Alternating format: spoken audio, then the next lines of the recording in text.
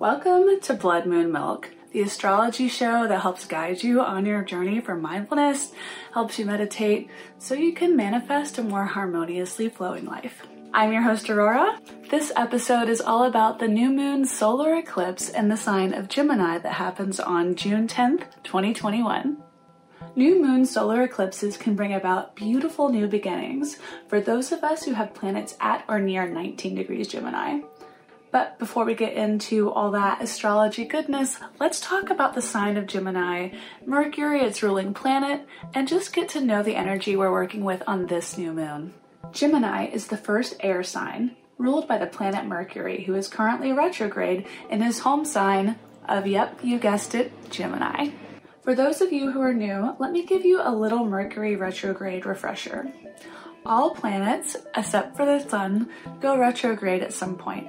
It's part of the natural planetary cycle of progressions through the zodiac. All it means is that from our perspective here on planet Earth, is that a planet looks like it stops going forward and then it goes backwards in the sky. And when it goes backwards, it starts to slow down, and this is called stationing, whenever a planet kind of slows down to a stop, and then it moves backwards, stations again, and then it moves forward. And again, this is an optical illusion based on our perspective here on the planet Earth. But what's not an optical illusion is the way we feel and interact with that energy on a subtle level. Typically, mercurial energy is felt through the ether first. The ether is that ineffable everythingness of the universe. It's not necessarily the atoms, but what's between the atoms is still up for debate with scientists and physicists. But from an astrological perspective, let's just agree that it exists. So mercurial energy will go through the ether to the mental realm and inspire us and gets our minds thinking. And in astrology, Mercury is a planet that rules wisdom. We'll get into all of the other details of what Mercury is all about later, but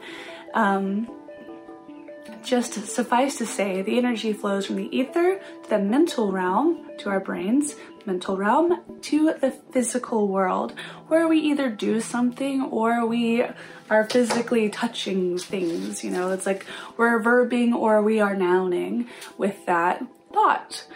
While Mercury is retrograde, however, it goes reverse. That flow of energy and information and inspiration, if you will, goes backwards. So it goes from the physical realm and to the mental realm to the ether. And so when that happens, it confronts us with a kind of change, and change is never comfortable or fun, but it also tends to stress out objects, which is where that energy collects during a retrograde cycle, which is why during a Mercury retrograde phase, it's kind of a time when things are prone to break. The things that tend to break are things that are ruled by Mercury. This can be modes of transportation, so automobiles, cars, trucks. That's what most of us are using to get around if we're, in a typical American city or suburb. But this could also be boats or airplanes, depending on the situation. But generally, transportation is ruled by Mercury. So is communication, and to a lesser extent, technology. Anything with small moving parts, basically, is ruled by Mercury.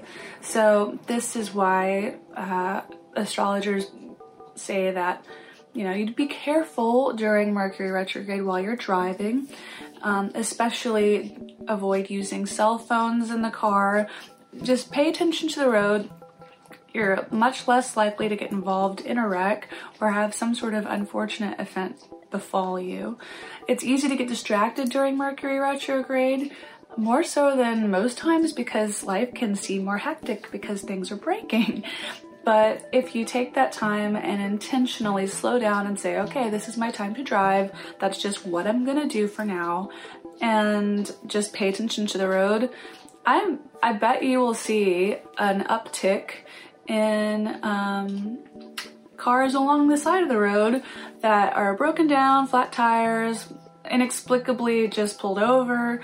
I was driving back from being out of town the other day, and I noticed a state trooper just patrolling, and it seemed like every 2 miles or so he had to pull over just to check on a vehicle that was parked on the side of the road. Like different vehicles, all, you know, nothing major. Nobody had had a wreck, but people were just stalled out or something was wrong. So it's that kind of energy that is more prevalent during a Mercury retrograde cycle. Also, generally during Mercury retrograde, just avoid buying any new technology.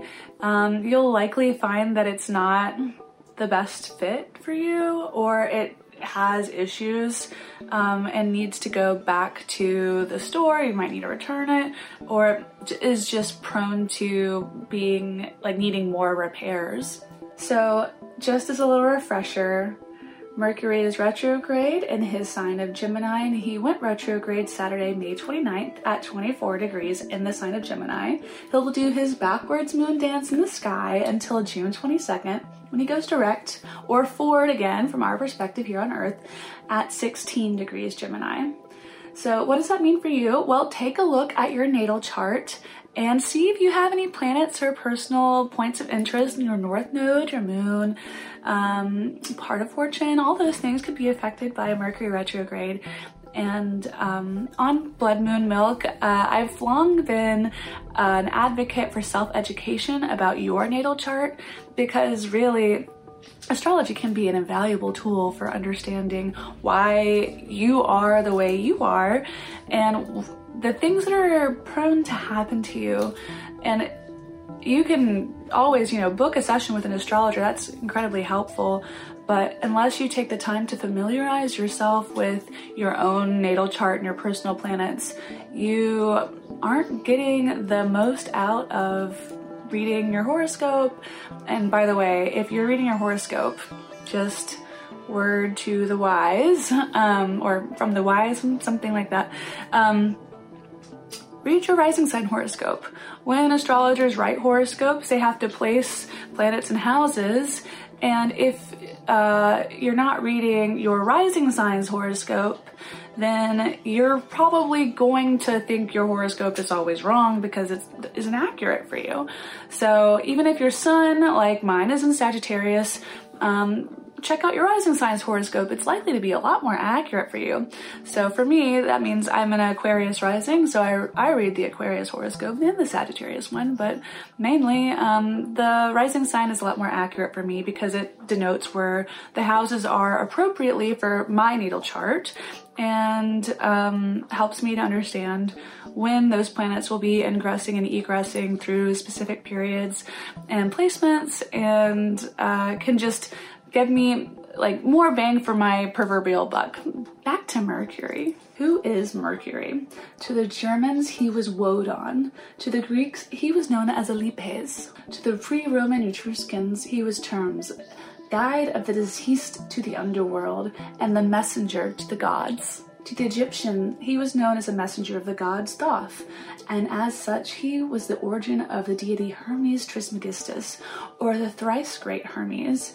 The three-part title comes from the idea that this person, this entity in Egyptian lore, Hermes Trismegistus, was reincarnated 3 times as the god of Hermes and Mercury in ancient Greek, but also Thoth, and then again as Hermes Trismegistus, and under which he was thought to have been the Greek writer of great astrological texts and responsible for the occult arts, including alchemy, and the Egyptian god who invented hieroglyphics and the calendar keeping as well. But he was also a judge of the deceased souls in the underworld. To the Assyrians, he was Nabu, the herald, or the secretary of the gods. He was tasked with keeping up with the words of the gods, and as such, the keeper of wisdom and the knower of fates for people coming up through the next year. In ancient mythology, Mercury was understood to be the most clever of the Olympian gods and served as a messenger for all the other gods. He ruled over wealth through communication, good fortune, fertility, and thievery. Mercury could be a dangerous foe, a trickster, and a thief. And one of my favorite stories about him just illustrates this point. Just 5 minutes after Mercury was thought to be born, he stole a herd of cattle from his brother Apollo, who was befuddled by where they might have gone because the tracks in the ground were backwards. So Mercury tricked the cows into walking backwards away from their home, and the brothers Apollo and Mercury were quite at odds for a while, until eventually Mercury gifted Apollo with the newly invented lyra, and Apollo gifted Mercury in return with the caduceus. And that's the snake staff thing that you see at medical centers. Among his personal favorite activities was the corn trade, and that's where we get the words that we use today, mercantile or mercurial. Mercury is also the patron god of translators and interpreters. This is where we derive the modern day for proclivity and language we associate with Mercury in astrology. He was also the god of manual arts and eloquence, and as a deity of athletes, he protected stadiums, gymnasiums, and sporting events. As one of the first known planets in antiquity, Mercury's name is where we derive the word for Wednesday. In French, Mercury's day translates to mercredi, and in the Romance language and Latin, the Latin-based Romance language, it comes from mercredis. So yeah, mercredi.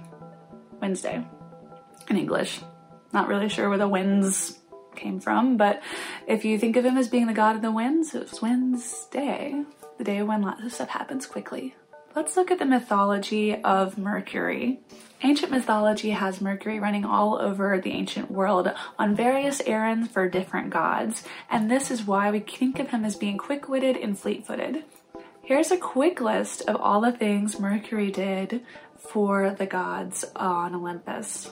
He delivered Zeus's, aka Jupiter's, command to Hades, also known as Pluto in astrology, to release Persephone so that the morning earth could once again bear life. And another legend says Hermes later had a little relationship with Persephone.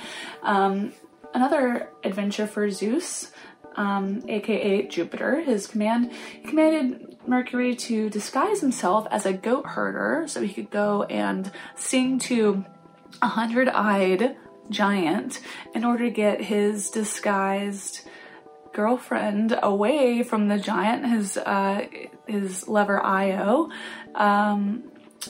who is also one of the moons of Jupiter. She's memorialized there. But Io was disguised as a cow and was being secreted away by the giant Argus with the 100 eyes. And Mercury was tasked with the job of disguising himself as a goat herder, singing the giant to sleep, and then killing him. But he still didn't bring back Io. Io is just still like there. So, I mean, I'm sure Mercury had his reasons. Mercury also delivered Jupiter's command to Arenas, Trojan equivalent to Odysseus, to leave his new love Dido at Carthage and journey on, eventually to Italy, where he founded the Roman Empire. Mercury was also known to be a first-rate teacher, and he had many star pupils, including the following. He taught the Thriae, winged female spirits who lived on Mount Parnassus, the art of prophecy. Mercury taught the curious Pandora all about the art of persuasion. He was a music teacher to his stepbrother Amphion, and Amphion later changed careers to engineering, building the walls that surrounded Thebes. Because Mercury taught so many ancients in Greek mythology, he is associated with the mental realm and being the god of wisdom. Essence in an astrology chart is the light between the eye, like the light behind the eyes, that spark of wisdom, that life force.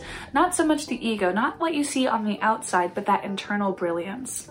So now that we understand a little bit about the mythology of Mercury, let's think about how those stories manifest into the sign of Gemini's traits and personalities.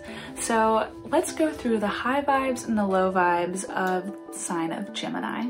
Let's start with the bad stuff because it's, get out of the way. Geminis like to mess around with people for fun and find particularly kind of almost cruel enjoyment messing around with people, especially if they know it gets under their skin. you know a Gemini isn't feeling their best when they aren't talking.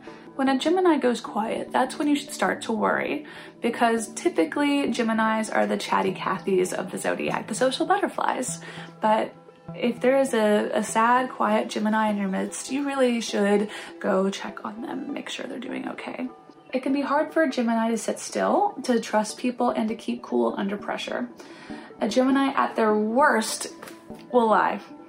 And they'll lie for their own self-benefit. They'll lie for no reason at all. They'll just do it, like, because they can. It's unscrupulous, and it's definitely not what I would refer to as a high vibrational Gemini. But I think our most recent ex-president is an example of this trait. And I'm not saying that all Geminis do this, but this is an expression of like Geminis at their worst. Geminis also have a lot of wonderful qualities. They can be alert and super incredible critical thinkers and quite brilliant. They can be wonderful social strategists, dexterous, and highly literate.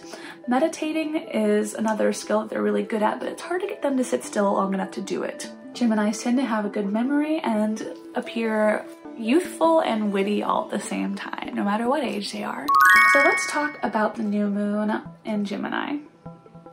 The new moon in Gemini occurs on June 10th at 6:42 a.m. at 19 degrees in the sign of Gemini. Shortly after the new moon occurs, the moon conjuncts Mercury, which to me tells me that Mercury is like in all of its keys to this new moon is important. And Mercury's big thing is communication and wisdom. So if you're hoping to access and use this new moon for personal growth, reflect on that. I'll go through questions for mindfulness, meditation, and manifestation at the end of the episode. So again, the new moon conjuncting Mercury in his own sign gives me a feeling that this is a particularly auspicious new moon. This is a sign from the universe that it's time to think about the way we communicate. It's also time to reflect on how we tend to react to criticism. Criticism can help us grow in a lot of really positive ways that, frankly, we would never do unless it was told to us, like something was wrong. I mean, if you're on a date with somebody and they've got a booger hanging out of their nose, it's hard to pay attention to anything they're saying because you're staring at their booger.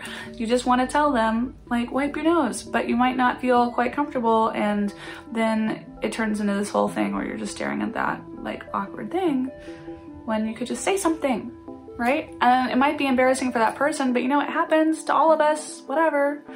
Just, you know, be kind in the way you deliver your criticism, and try to avoid being snarky for the snark's sake. The way we receive and interpret information is key to our personal growth, but if we're looking to grow, we have to be open to hearing the negative. This new moon will be a perfect time to express your feelings and your thoughts, so don't be surprised if you get a lot of messages from other people who are feeling kind of emotional or just needing to get it out. Whatever it is, they're just like, like, here's my feelings, here's my thoughts, this is what I've been milling around with. Don't be surprised when that comes up.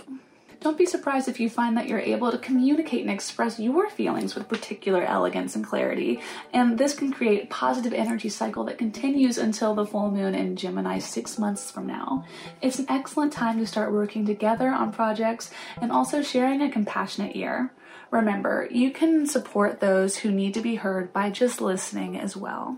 Communication is the key word for the day when it comes to Gemini energy, and I feel like this moon is doubly reminding us of the importance of open, clear, and kind communication as it conjuncts its ruling planet Mercury shortly after the new moon. The new moon is also square Neptune, which can make us feel kind of out of sorts. It could be a time when you're easily confused and you don't really know what you want or why you want it. But Neptune is all about the subconscious, and so it can be a nebulous feeling. It can be a time when you're feeling easily confused and you're confused by what's confusing you. How confusing.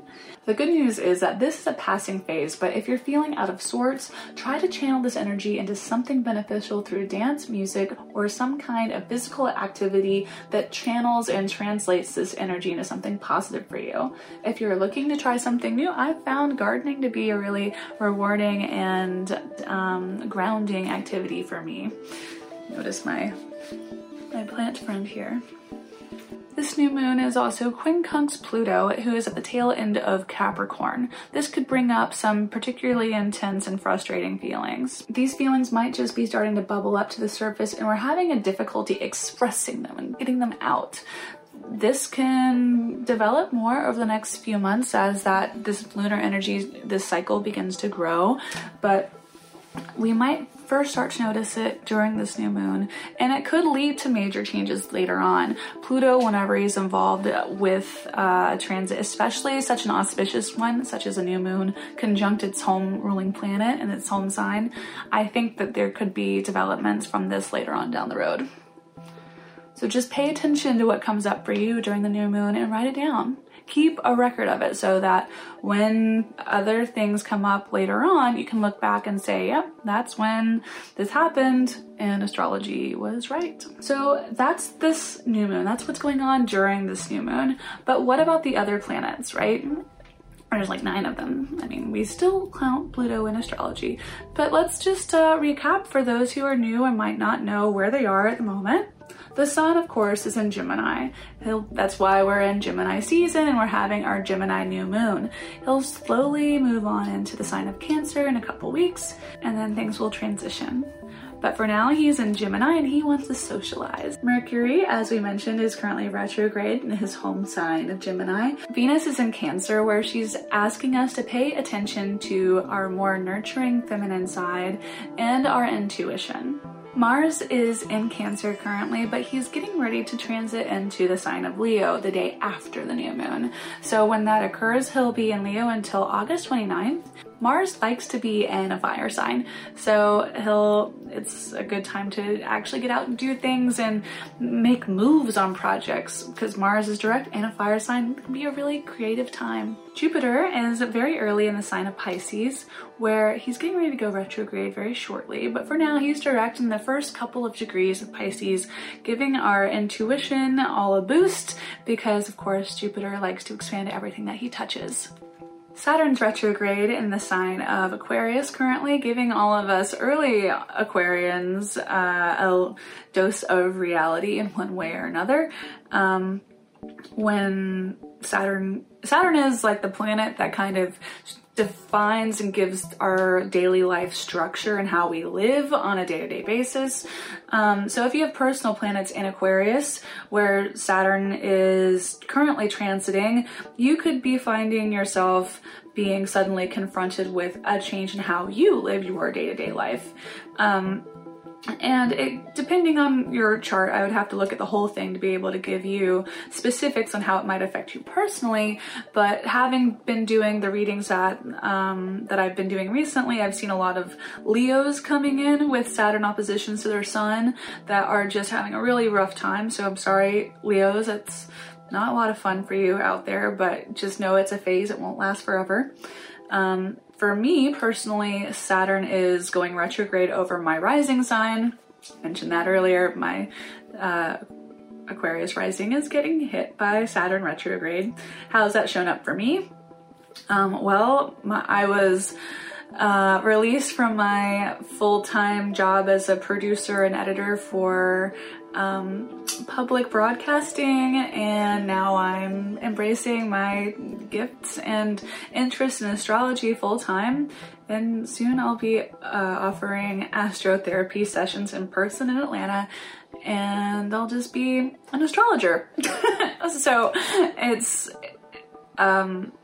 definitely a change to go from producing shows for the Atlanta Symphony Orchestra and other like public broadcasting kinds of content to getting to embrace who I really am and my personal proclivities and natural gifts in a more public way, one little baby step at a time. And this version of the podcast, a video podcast, is the first step for that for me. So be kind. It's my first YouTube video, folks, but not my first astrology show.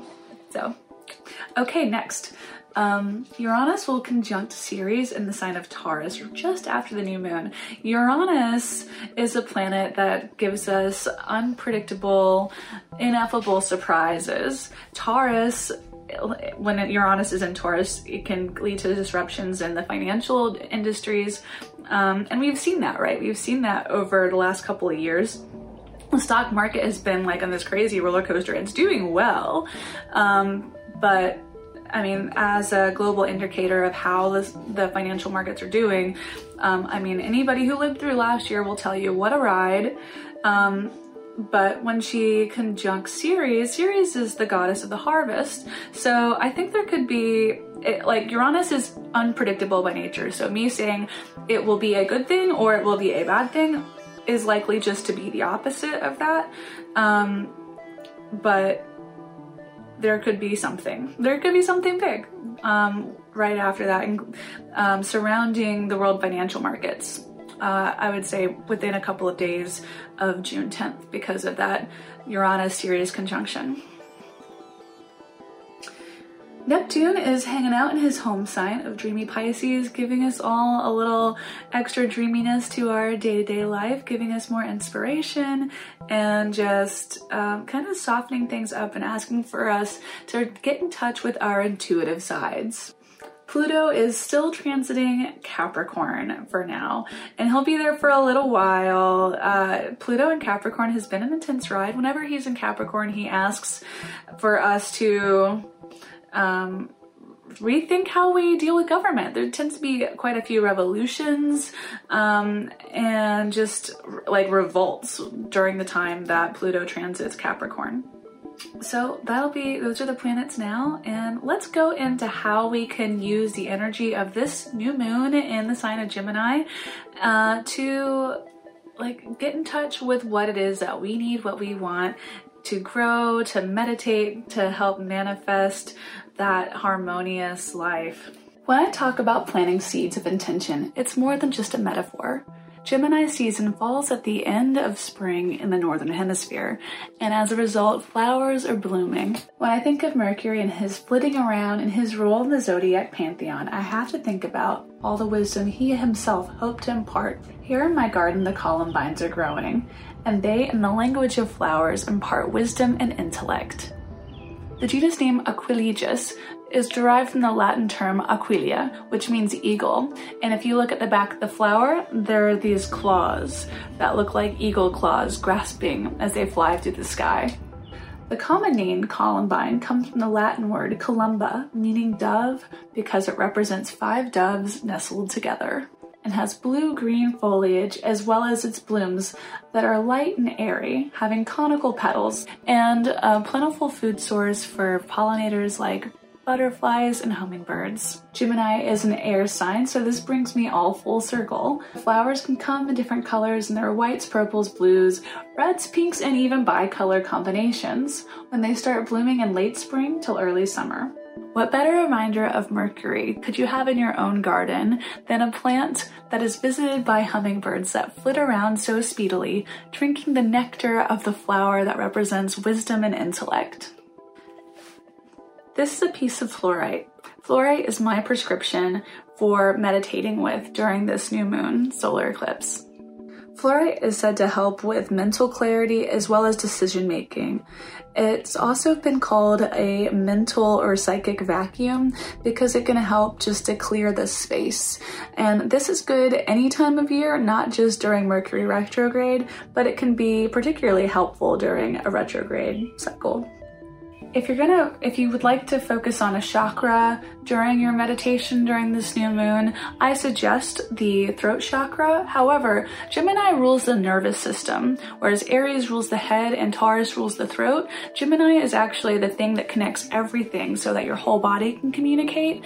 But if you're more familiar with chakra-based meditations, the throat chakra is a good one to focus on as well. But just as you sit to meditate, do take a moment to just understand and feel and take notice of how you feel in your skin. There isn't a right or wrong answer, but it can help to guide you. Here are questions for mindfulness, meditation, and manifestation during the new moon. What is making me nervous? What wisdom do I seek? And how will I feel when I know that I've received the wisdom? Imagine that feeling in your body now. And just notice how it feels to be full of knowledge and the confidence that comes with it. Think about how you communicate, not just how you talk or write your emails, but also how you like to receive communication. How are these ways of communicating the same and how are they different? How can you be a more effective communicator? Sometimes it's not how much you do something or how well, but simply the brevity and the clarity with which you do it. How is your social life? Have you reached out to the ones you want to spend time with, or are you waiting around for them to reach out to you? If you don't take the initiative, you might be waiting for a while. How can you make a better effort to be more social? Lastly, think about what good books you've read lately. The Gemini New Moon is a great time to make a reading list that can help you learn more about the subjects you wish to master. Make a list of at least 3 books that you could read by the Gemini full moon 6 months from now. That's it for this episode of Blood Moon Milk. I'm your host, Aurora. Join me next time. Thanks.